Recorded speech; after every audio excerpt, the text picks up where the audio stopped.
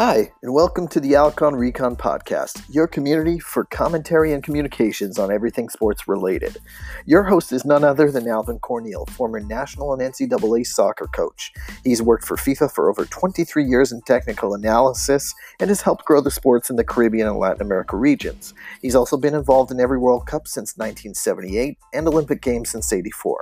If you haven't done so already, go subscribe now wherever you get your podcasts, or check us out on alconrecon.com.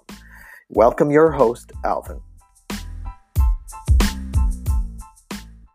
After two international matches played between the two countries, Martinique and Trinidad and Tobago, both happened to have come out with the same result, a draw.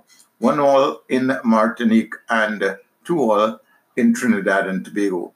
It certainly is a very intensive type of game for both these countries, simply because of the fact that they're Caribbean teams, they know each other only too well, and there is always that atmosphere of home playing in both sides. Martinique was dealt a draw in Martinique. That was surprising because usually they have a very good record of winning there. At the Oval in Port of Spain, it was Trinidad and Tobago who was holding to a draw, 2-2 draw. So they're both good teams. They may have produced the best kind of game that they can at this stage. Now they've got to face Honduras. Who will beat them? We're not quite sure. Honduras is a Central American team, and a pretty strong one at that. But somebody's got to win because only one of these will go through to the next round.